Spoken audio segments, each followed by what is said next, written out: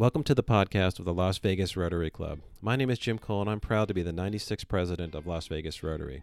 Las Vegas Rotary's main focus is on youth, specifically youth literacy and life skill development. If you're in town, we invite you to join us at the Lowry's Prime Rib at noon on Thursdays. You can also find more information about our meetings on lasvegasrotary.com. If you're unable to join us, we live stream our meetings on Facebook at noon Pacific Time, Thursdays. We hope you enjoy this podcast. Good afternoon, Rotarians. It's my distinct honor to introduce Duane Matters. And I think after your presentation, you'll see that Duane does actually matter. So, sorry. Silly pun. You can read his bio. It's quite impressive. In speaking at the table, I asked him a little bit about his background. He actually grew up as an Air Force brat and lived all over the world. And I asked him about his hobby, and he said his hobby is a rock hound, and so collecting rocks. And so the Air Force had the distinct pleasure of moving 500 pounds of rocks from Germany to Texas to Massachusetts to California. So that's why they have those big planes, I guess. So with no further ado, I'd like to introduce you to Duane Matters. Big, warm Rotary welcome.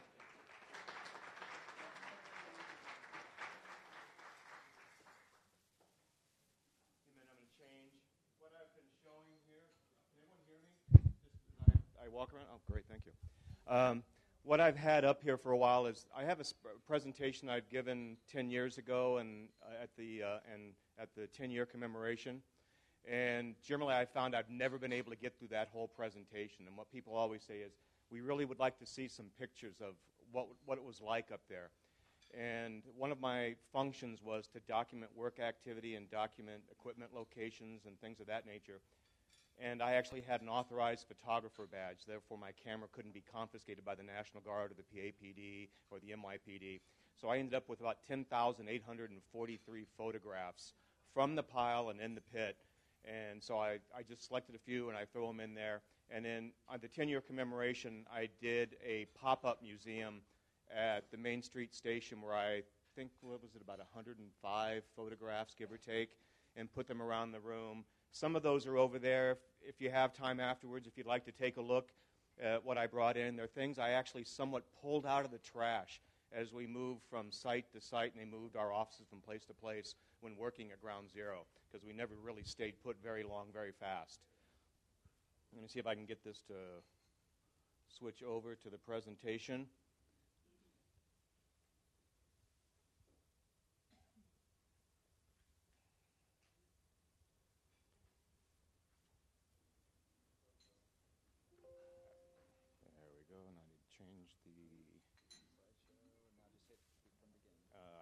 I want to move it on my own, so basically, I want to move it on my own. I don't want it, it's not timed. Okay, so then just here,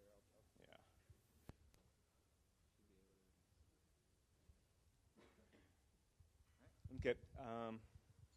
I had the distinct pleasure and actual honor, I consider it, to serve at Ground Zero from September 15th to March 31st. I originally went down there to set up an air monitoring network. The company I worked for out of Massachusetts had the only crane in Lower Manhattan working at a Port Authority facility some people might know as the Staten Island Ferry Terminal. And our contract got quickly mobilized. We marched the crane up East Broadway. They brought it to the south side of the site, and they started working on the 12th with heavy equipment. Heavy equipment was actually crucial to that job. You could not have done that job with Homer buckets. It was just one of those things. And over time, we brought more equipment in and more equipment in. We hired iron workers. And what I really would like to leave you with here is a lot of people lost their lives that day. A lot of people made very difficult decisions. And a lot of people that made difficult decisions those days were people that were just routine people off the street, iron workers, carpenters, operating engineers, that went in after everything fell. We are losing a Ground Zero worker a week from exposures that they had there. And one of my jobs there was to run the health and safety program from what was the Port Authority sector to eventually the whole 12-acre site at one point. And I thought we did a very good job. But I look back now and I say losing one worker a week, it takes a hit on me personally. But what I'd like to show you is basically the layout of the site. You had 210-story glass buildings. You had a couple 9-floor buildings, a 47-floor building. The Mayor's Emergency Management Office was in that Tower 7. And then you had the Marriott Hotel, Tower 3, which is 22 floors.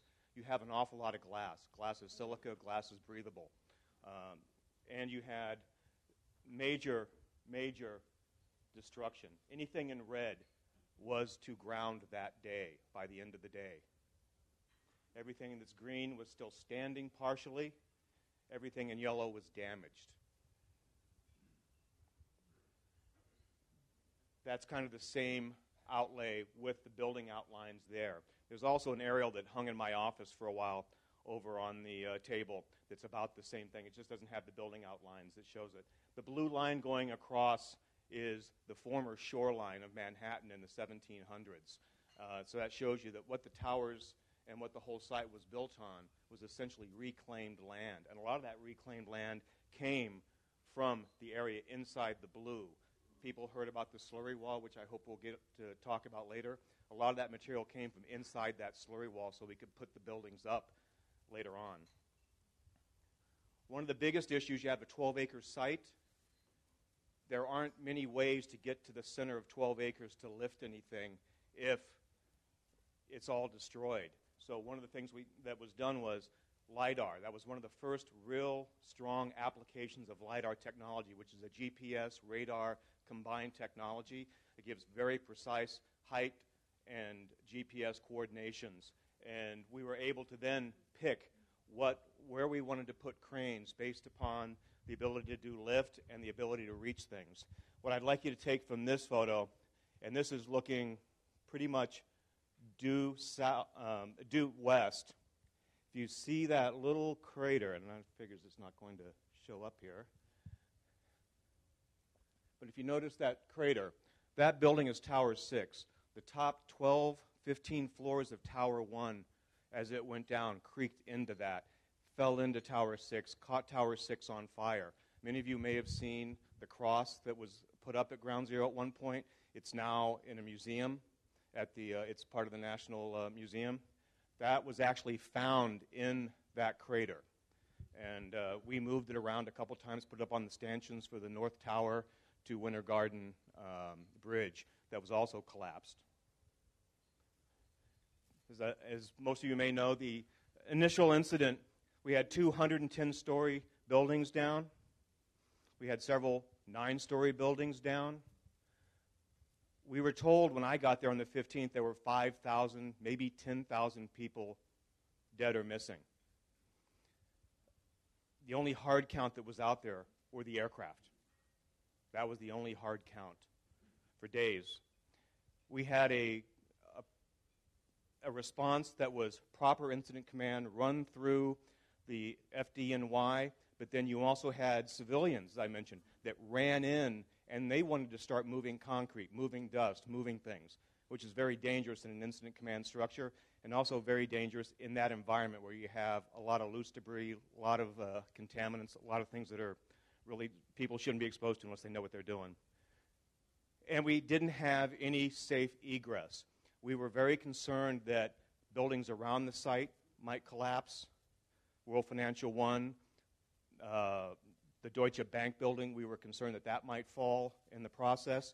We were concerned that the slurry wall would give way. If that happened, although people use the expression that the Hudson River would come rushing in, it wouldn't be quite like that, but it would be pretty close. You would have all that water that was west of the site, only by about 800 to 1,000 feet, moving into the site. We had no way in the first 3 or 4 days to move 5,000 workers out in less than an hour, let alone 5 minutes. So we had to get the streets cleared. That's an early photo from the 14th, looking at Tower 1. It was about 13 stories of debris.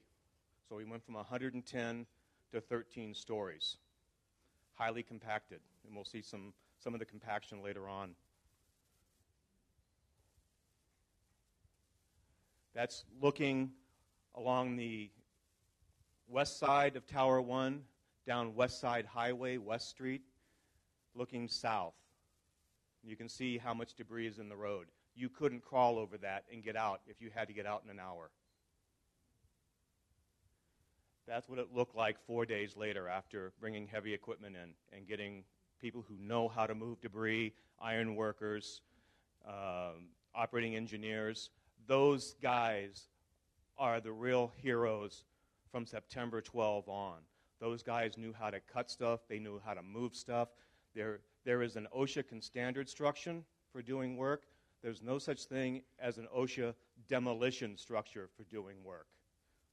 So these guys, lack of phrase, they did the Lord's work on those days. That's looking on the south side. If you see where a little bit in front of that grappler that's in front, that's about where the Greek Orthodox Church was sitting. It was pounded to ground, not recognizable in any sense, way, shape, or fashion. That's Tower 6 looking into the crater. And that's the cross that we found in the middle that's now sitting in the museum. Give everyone a chance to look at that. Get out of your way.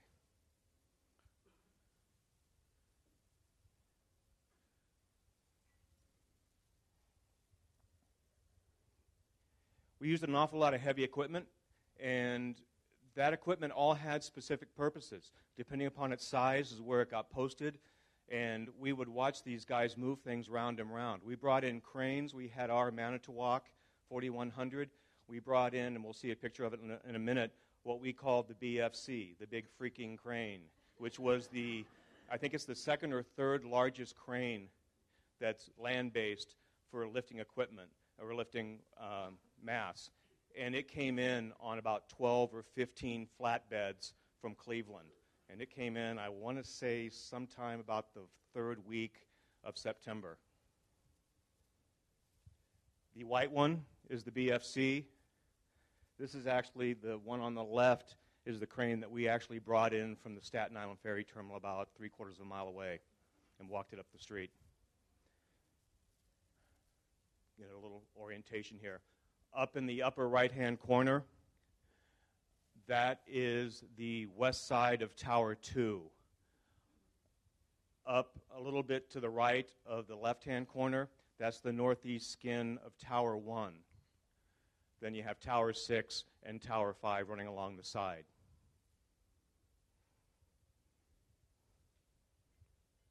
And this is the type of equipment we had, depending upon what it was doing, what was being lifted, and where it was.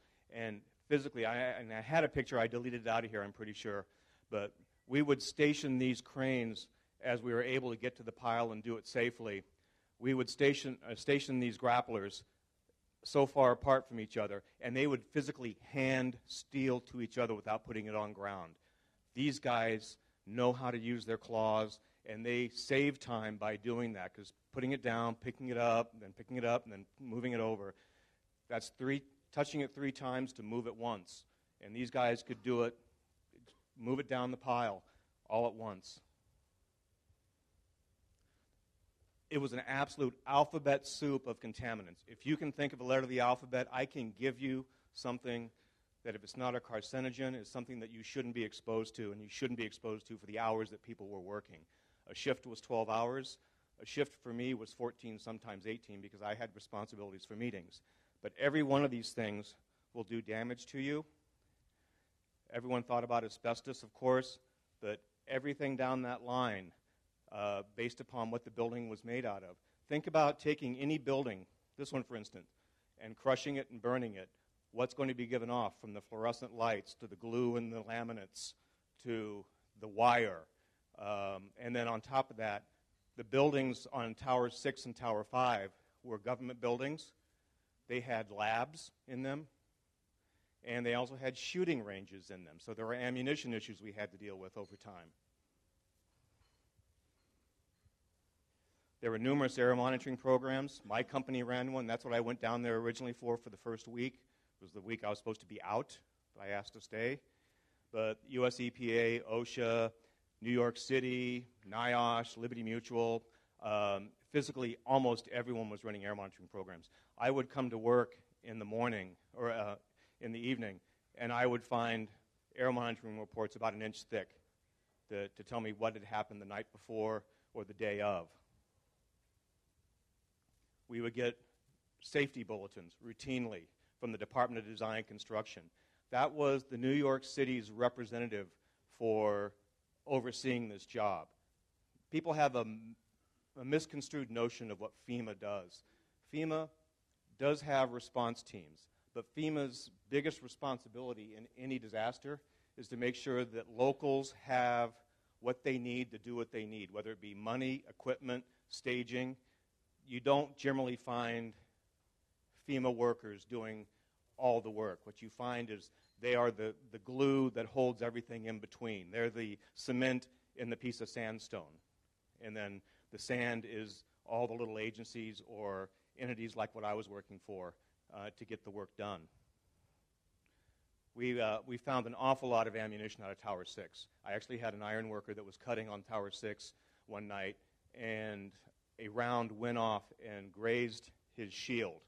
That's when we realized we had a problem. That was the first time anyone ever brought up ammunition, other than the fact of right after the job, the Secret Service, the FBI, they wanted in the basement of Tower 6 because their cars were there, they had weapons in their cars, and they didn't want people going in there and getting those weapons. And there was a picture in the slideshow that was in there of those cars. They were burned. There was nothing there salvageable at all. But by the 17th of September, they wanted it in that garage no matter how unsafe it was. And that's just the meeting reports from that. We would receive work area notifications where you can and cannot go. If you're on that shift, we had horns we would blow. We would let people know that we're about to drop something. And I would brief my workers, my iron worker crew, and we would make sure that everyone had a copy of this thing so they knew where they were and where they weren't supposed to be. And and we would quiz them and say, I'm going to blow 2 blows on a horn. What does that mean? Our goal was, in the beginning there, no deaths. And this is the easiest way, just not knowing your surrounding. We now use the phrase situational awareness. One of the problems we had was keeping those cranes and the equipment stable. It's reclaimed land. It's reclaimed land that has undergone a traumatic situation. And we have a slurry wall that we thought was damaged also. So we had to platform this equipment before we could set it up to go. You there? They're good. So we would get direction from DDC. The engineers would go through, they would go design something, and I actually have some plans in here that I can kind of show you how this was done. It was really done on the fly, and it was actually magical the way they would do this. We couldn't wait for material, go up. We couldn't wait for materials to arrive at the site. We reclaimed materials from the site. Those are box columns from the elevator shaft at Tower 1.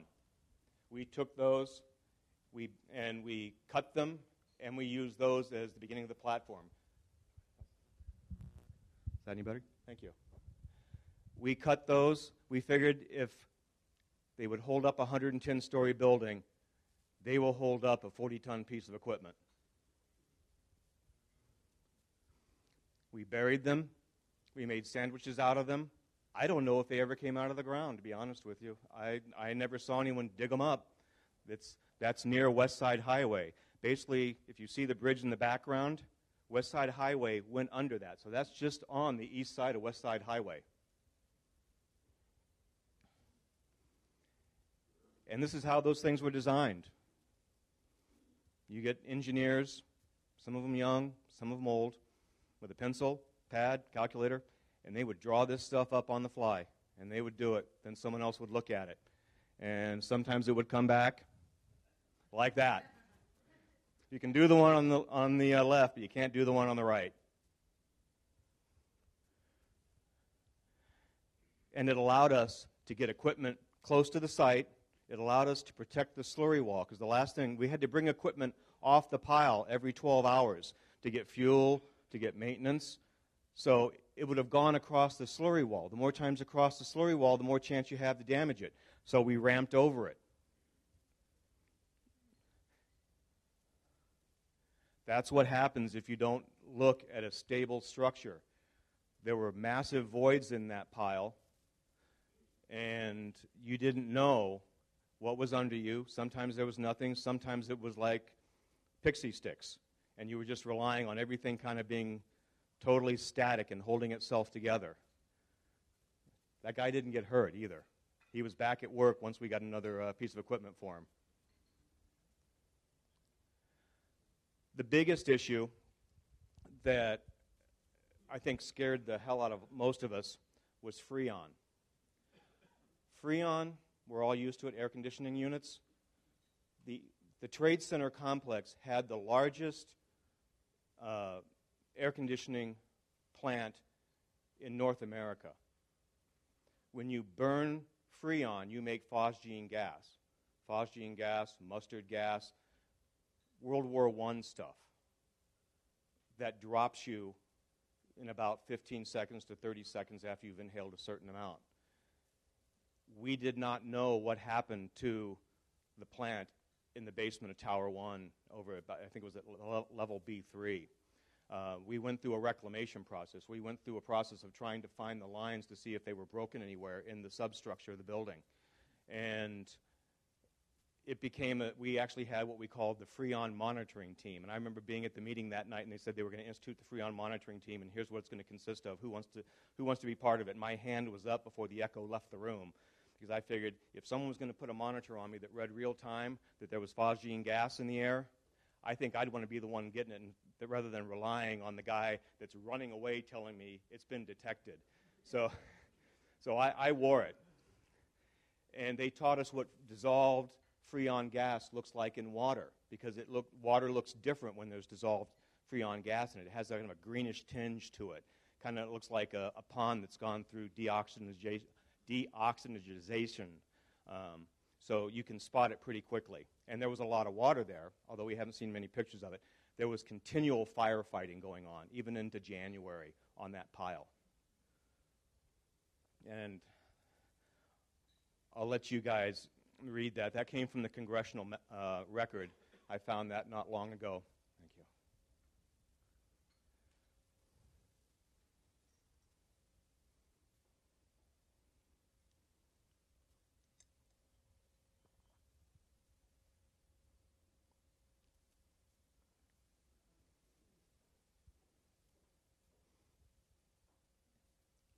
We didn't know we signed up for that.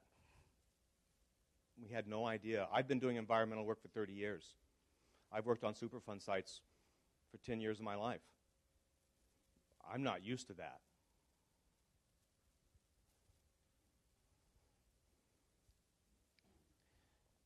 That's the extent of the fires in 2001. That pile insulated the fires. It kept everything that was hot inside that pile. And as you pulled things off, they would come out hot. And sometimes if there was a little bit of fuel there, it would light up on fire. There's a picture at the end of the slideshow where I have two pictures of myself. I don't have many pictures of myself there. And I look kind of gray. I have my safety glasses off, and I look like Rocket J. Squirrel from Bullwinkle. I got caught out in a fire for about an hour and a half. A grappler pulled a piece of steel out. Everything went up.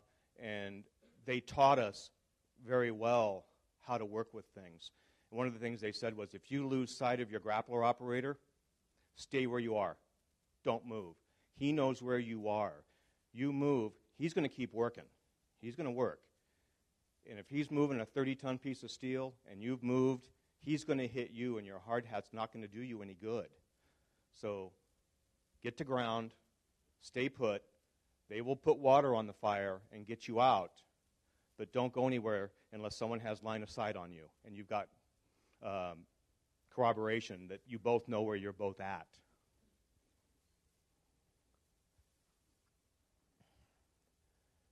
That was the first safety bulletin we got on the chiller plant. We never thought about that in the process of September 15, September 20. And in the process of going through the sub-basements of the building, level B1, 2, 3, and all that, we were looking for things that said refrigerant on it to see what the condition of that pipe was. That's actually the chiller plant right there on the west side, kind of the southwest side of Tower 1. Those are two of the tanks you see there. That's the turn down for chilling the water that feeds that plant.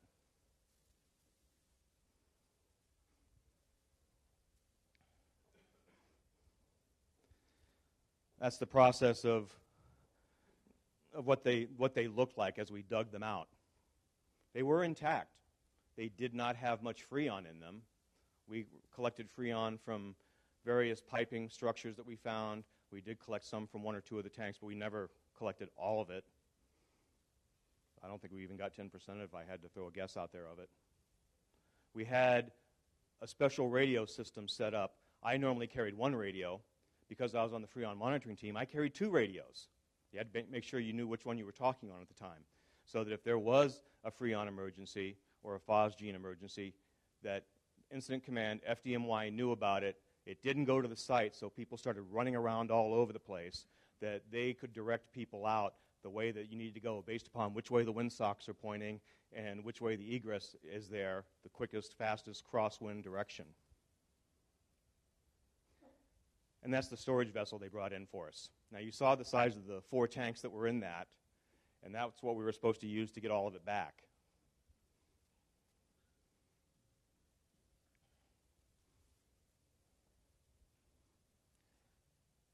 Slurry wall technology is something that's been used in Europe for many years in the 60s and 70s, and it's used in unstable ground surfaces. I'm not a geotechnical engineer.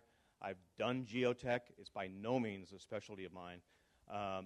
But the World Trade Center complex was like the first big use of it in the United States. It was 3 foot thick, socketed to bedrock, about 80 feet down, 70 feet than the general number we use. And there were 158 panels. What's done is trenches are dug with special equipment. Concrete slurry is pumped in around rebar cage, and it's allowed to set. It's tied into the bedrock on the backside. It's strengthened to a certain number of kips, pascals, kilopascals actually, and then you dig out the center so that you can start building.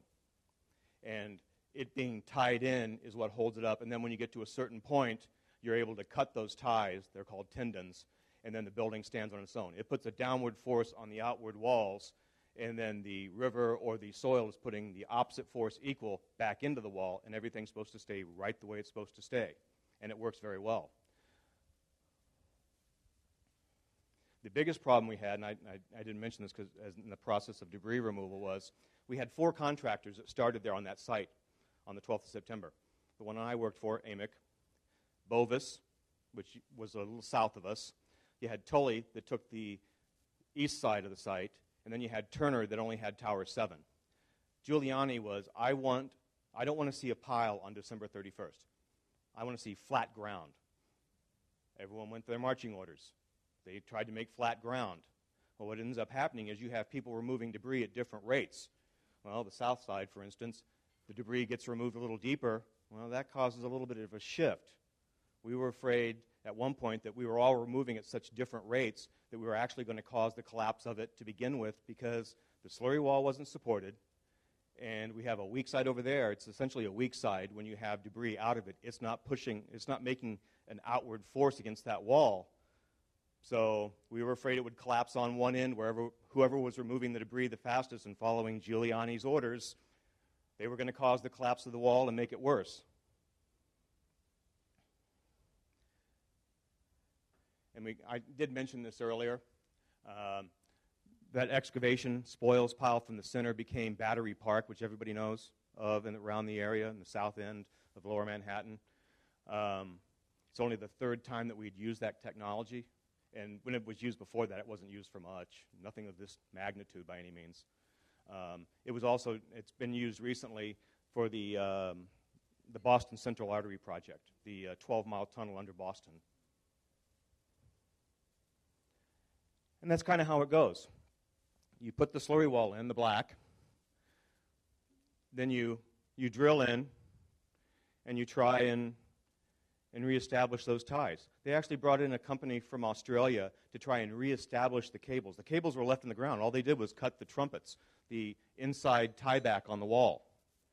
And they tried for 2 or 3 weeks. They brought their equipment all the way from Australia.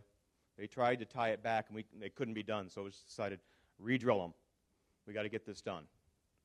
And what we would do is we would remove tiers. There were, I think, 4 tiers of trumpets, of tiebacks in that. And they would go around and they would do 1 tier. Then as we would move debris and get clear, they would do the next tier. And we'd work all the way to ground until we got to the final 70-foot basement of the site. And that's kind of what it looked like. That's one of them right there, over here, this trumpet process. You see them sticking out of the wall. That's the actual cable that's drilled into bedrock and grouted, and then a tension is put on it, and that's supposed to hold this whole thing up. As you can see, that was a ramp that we used to get down deeper into the site over time. A lot of these things were temporary. Once we found they were stable, we would use them. Then they would go away as we need to get other places. This is something new. Anybody here into heavy construction or even house construction? That's essentially a rim joist for Tower 2.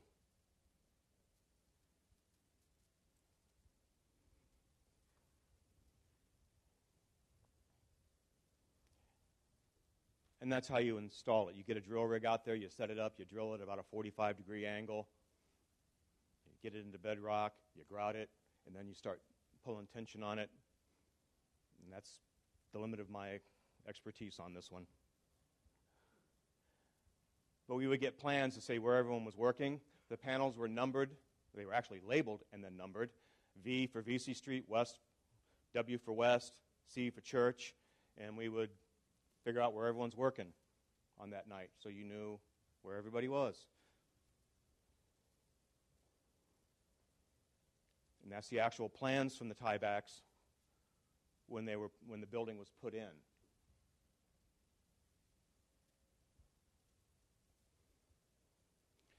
We had to de-water around the slurry wall to take the back pressure off. So we had drillers out there working. That driller actually worked with me at Camp Edwards. We were doing explosive remediation at Camp Edwards. And that driller actually worked with me there, strangely enough. Didn't know it when I went there. And these guys were stuck in the middle of all this activity. And drill rigs are noisy. The site is noisy. These guys don't hear things. And he's set up right here, right in the middle of all this traffic pattern. So that was a health and safety logistics nightmare, too. It just had to be done. And that's kind of the way it looked for the roadways. We made circular patterns for debris. And we used the BFC as one of those because that was easy to spot. No one could miss the BFC.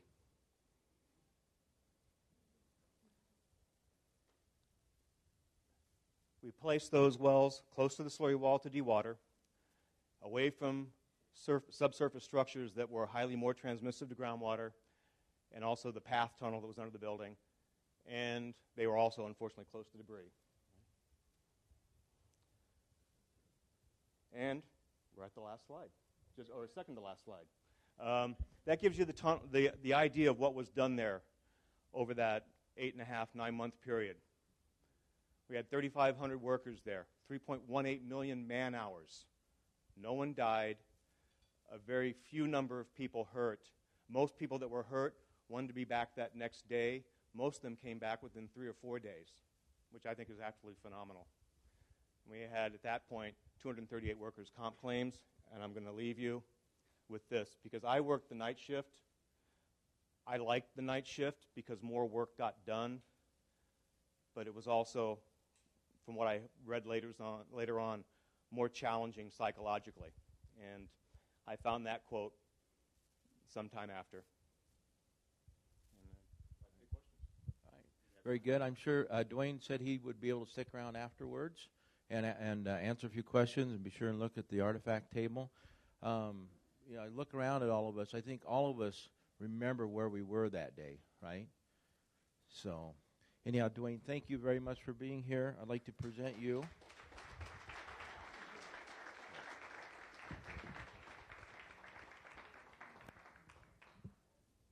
This is our Share What You Can award. We're going to be presenting a meal to a worthy person in this community with the Share What You Can award in your honor. So thank you very much. Thank you very much. Okay. Appreciate it. All righty.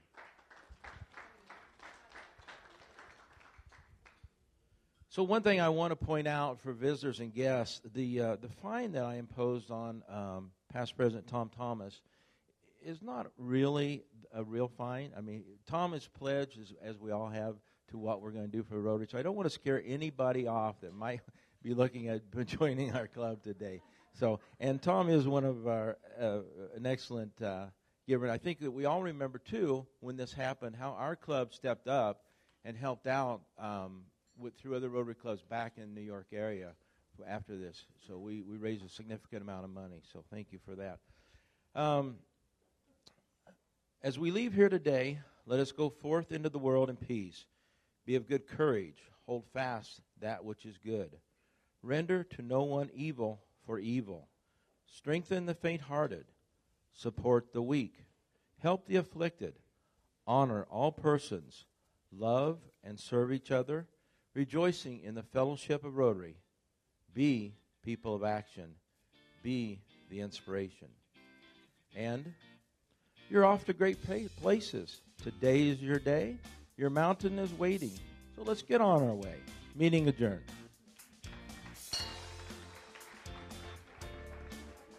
We hope you enjoyed this podcast of our latest meeting.